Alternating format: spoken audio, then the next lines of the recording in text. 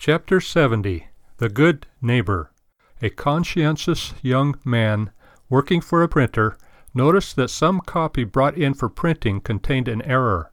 He spotted the error well in time for a correction, but the printer refused to take the 5 minutes necessary to change the plate. "It's his error," he said, "and it's not our job to correct his copy." Technically, the printer was right. Morally, he was wrong. Very often the best test of our character begins where our normal responsibility ends. The parable of the Good Samaritan tells us much about this. The man from Jerusalem who went down to Jericho, quote, "fell among thieves, which stripped him of his raiment, and wounded him, and departed, leaving him half dead," end quote. Luke 10:30. It would be easy to find fault with this traveler. He journeyed over some countryside which made for good hiding places for thieves.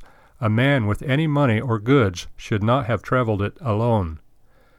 The priest and the Levite had good reason to leave him alone. It was none of their business, not their job, to look after careless or unfortunate travelers. They were good men who did their duty, like the printer, where they were supposed to do it, and no further. The Samaritan, however, had compassion on the poor victim. As a Samaritan, he had no use for Jews, nor any desire to integrate with them. Neither Samaritans nor Jews cared to associate with one another. This, however, was not a question of friendship, but of godly compassion. He at once took care of the man, giving him first aid, and then took him to an inn and paid for his care until the victim recovered.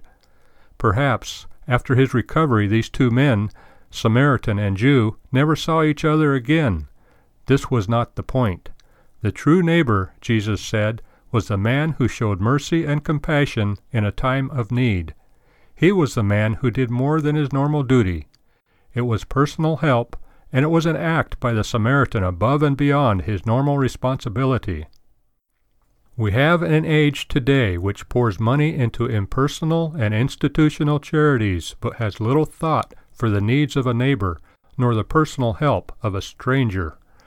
We are ready to give to the collector for charities who knocks at our door and through a church envelope. It is very antiseptic and impersonal that way. Once we give, we feel, quote, "it's not our job," end quote, to get involved with people. Neighbors, relatives, and fellow Christians can go through one grief and distress after another, but like the printer, the priest, and the Levite, we are good Pharisees. We have given at the office or at church, and our responsibility is ended. The good neighbor, the lawyer admitted, was, quote, "he that showed mercy on him," end quote. Luke 10:37.